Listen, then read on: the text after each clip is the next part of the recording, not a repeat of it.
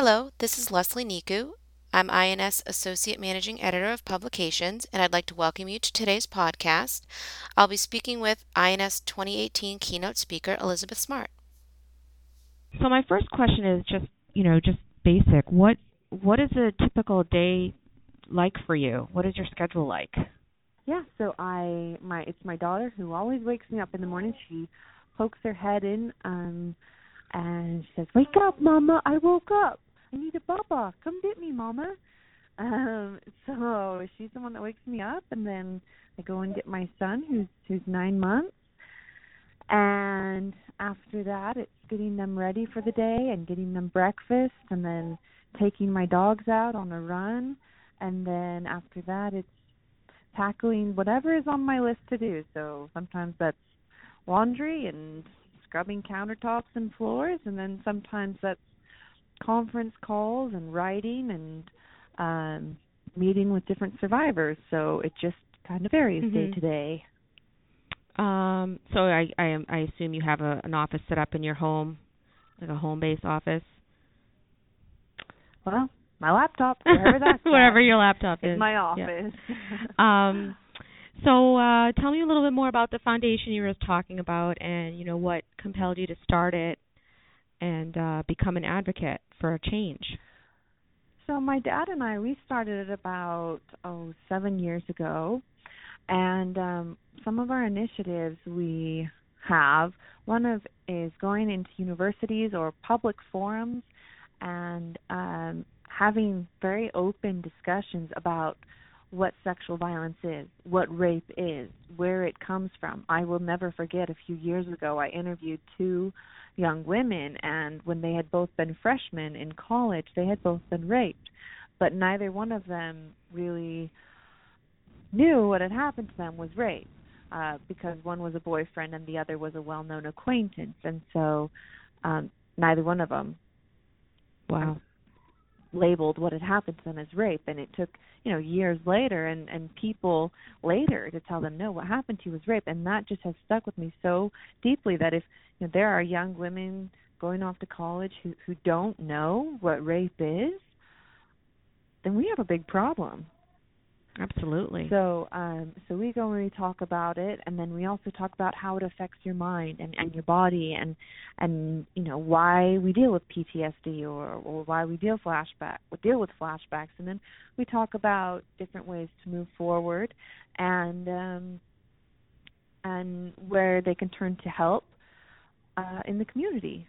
So we try to give them some direction, or help them find people who can give them direction in their community. Mm-hmm. So we feel like that's very important. We also do some international work. We're specifically working with with a shelter in Nepal that takes women and children in who have been sexually abused or neglected, and trying to help them, provide them with the basic necessities and therapy and rehabilitation. So we also feel that working to help people around the world is important as well, not just at home, not just within the United States.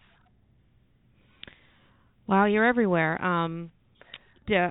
Would you say that you have witnessed some of the positive changes in practice and legislation as a result of the work of the foundation? I don't know if it's a result of the foundation, but I certainly do feel like we are seeing change, and we are seeing a difference in today's culture, which I think has been long needed. Right. Yeah, one of the questions related to that I had was just about the whole, the Me Too movement and what's going on in Hollywood and with gymnastics, and do you think that there was a one particular catalyst or catalysts that empowered victims to speak? Like, why do you think it's all of a sudden now that everyone's coming out and speaking out? I do certainly think that movement has made a big difference, and women with a big name who are very well known coming out and saying this happened to you. I think that's a real example for a lot of women who feel like they're alone, feel like they're like somehow it may be their fault. And I think that's very empowering to help them realize that they're not alone and that it does happen to women across, well, women, not just women, but men too. But it happens to people across all social status, across all walks of life, really.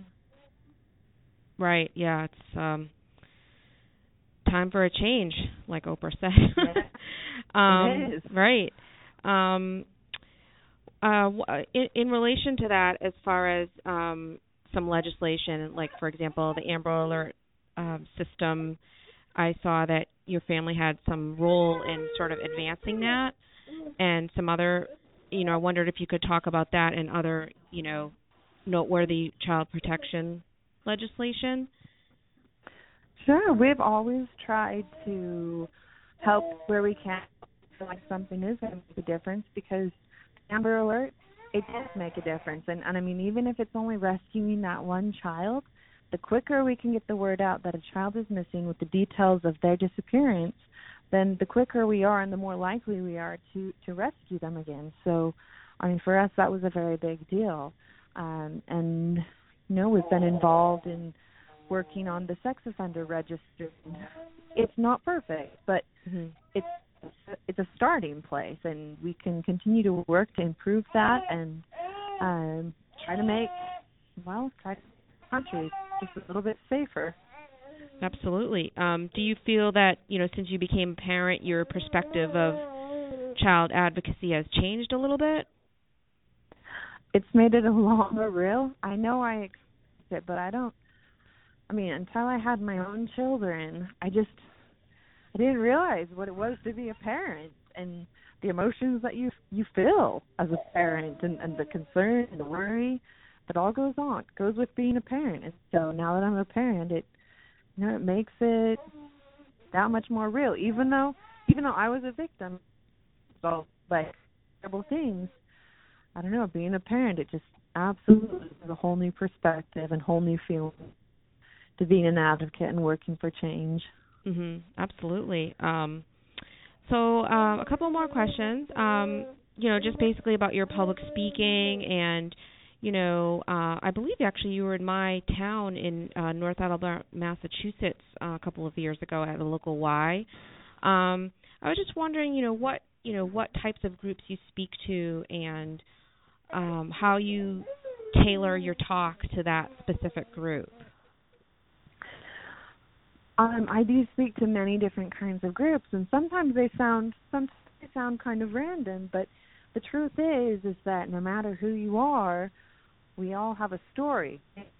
Not being rape, illness, or financial ruin, or I don't know. I mean, name it. We all have a story. We all have some past, and if you don't, it'll come. Right. Unfortunately. Right. And I think it's important for everyone to realize that so much of what happens to us in life is not necessarily the consequences of our own actions. They may be the consequences of other people's actions, but that doesn't have to define us. It may shape us. It may mold us. It might, alter the direction of our life, but it does not have to define who we are. Ultimately, we define ourselves by the decisions and choices that we make. It's important for me to also share the message that it doesn't matter what another person may do to you. There's nothing that another person can do to you that will diminish your worth as an individual. I've met so many victims and so many survivors who, sorry, don't mind my son in the background. I've met so many survivors, though, that somehow feel that what happened to them was their fault, and now they're not good enough to be loved, or good enough to have friends, or good enough to be happy. And that always breaks my heart. We all deserve to be happy and to feel loved, and to know that we deserve both of those things.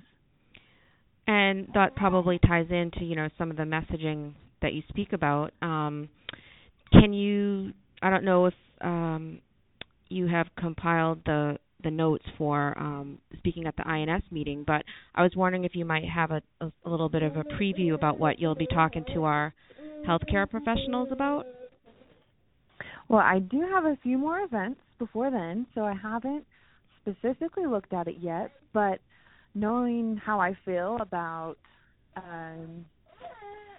things in general, I know that I will want to help them feel like whatever they've struggled with or whatever their patients have struggled with is not something that cannot be overcome.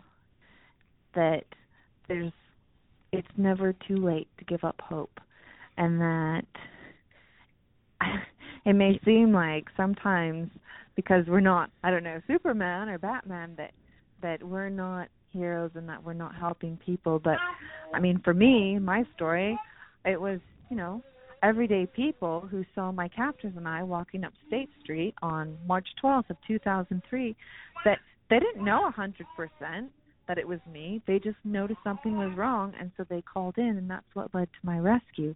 So I do believe in the power of the everyday person, and that it is every bit as great, if not greater, than any other superhero we may think of. Right, and of course, with the nurses and other healthcare professionals within our organization, they see a lot more trauma and from different walks of life in the hospitals and the offices they work in, and some of them, have experienced, a traumatic event or even an assault, where they were trying to help people. So, with that respect, what kind of advice would you offer our audience and as far as how to get through that traumatic event, like in the workplace? It's going to be different for every survivor. I wish I could say there's a one size formula that fits all that works for everyone, but there's not. And so you have to find what works for you. And I think it's important to not compare yourself to anyone else. Once again, I have so many people come up to me after I speak or present, and they say, when I was a kid or a few years ago or some period of time ago, I experienced something similar to you. Nothing on the same scale, but something similar. And it doesn't compare at all. And that always makes me a little bit upset, too, because we shouldn't be comparing. I mean, who's to say what they went through is not just as bad as through for me? We can't make that call. So I think we need to stop what we go through to what other people go through, as well as stop comparing ourselves to saying, well, I didn't go through what she went through, but yeah, I can't move forward. I still am struggling. This is still hard.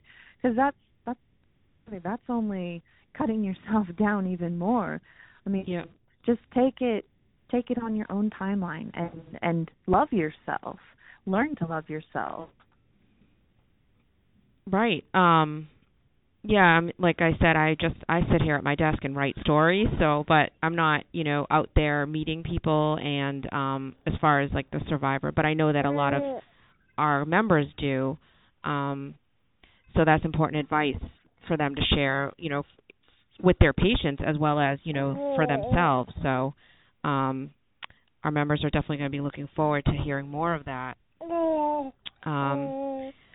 he sounds so adorable. He is pretty beautiful. Yep. Okay. Last couple of questions. Just, I'm with the experience that you've gone through, and obviously everyone's aware of how you escaped and were rescued and so forth. But if you could just talk a little bit about how you persevered throughout the event, and then what helped you heal and recover. I have so many people to thank. I had so many people searching for me, praying for me. I'll never thank you enough, and certainly my parents. They've been monumental in why I am the way I am and the person I am today. They brought me home, and they certainly were sensitive to my needs, but they also tried to create a sense of normalcy again in our life, and didn't treat me differently than my siblings. And I think that was very, very helpful in my healing, because back into life. And I mean, yes, if I needed to talk about something, or I needed to take time, or I needed time by myself, they were certainly there for me, and they certainly allowed me that. But at the same time, they wanted me to live a happy, full life. So I may have had a reprieve from chores for a little bit, but not that long. Yeah. And so recently, we saw that, a Lifetime movie came out where you were the narrator and producer. And if you could just talk about, what motivated you to relive the events and share them from your personal perspective. Sure. Well, when I got home, I think I swore up and down that I was never going to speak about what happened to me. I was never going to write a book about what happened to me, and I most certainly was never going to make a movie or a documentary or anything like that. And then I became involved in advocacy, and I started to realize that I am actually one of the very luckiest of the lucky ones, because not only did I survive and I came home, but what happened to me did not happen to me from the hands of a family member or a friend or someone that I knew and loved in my community. Because the sad thing is, the terrible thing is that most abuse does come from someone that you know, someone that's either a member of your family or someone within your circle of trust. And that wasn't me. And I can't imagine how devastating and difficult that would be to go home every night and to possibly see your abuser, or go to bed at night and know that your rapist is sleeping in the bedroom next door. How terrifying and difficult that would be. How much more difficult would that be to try to heal and move on from, when you can never get away from the person that's hurting you and abusing you? So I felt like it was important to start and sharing my story. So I guess basically my last question is, where do you see yourself 5 years from now? I'm not sure. Yeah. I will still be a mother. My children will still be my biggest bosses. But I do think I will continue to be an advocate, and I will continue to fight for women and children and survivors, and try to help and make a difference in every way that I can. That's perfect. We are very excited to have you come out to see our membership and our staff in Cleveland.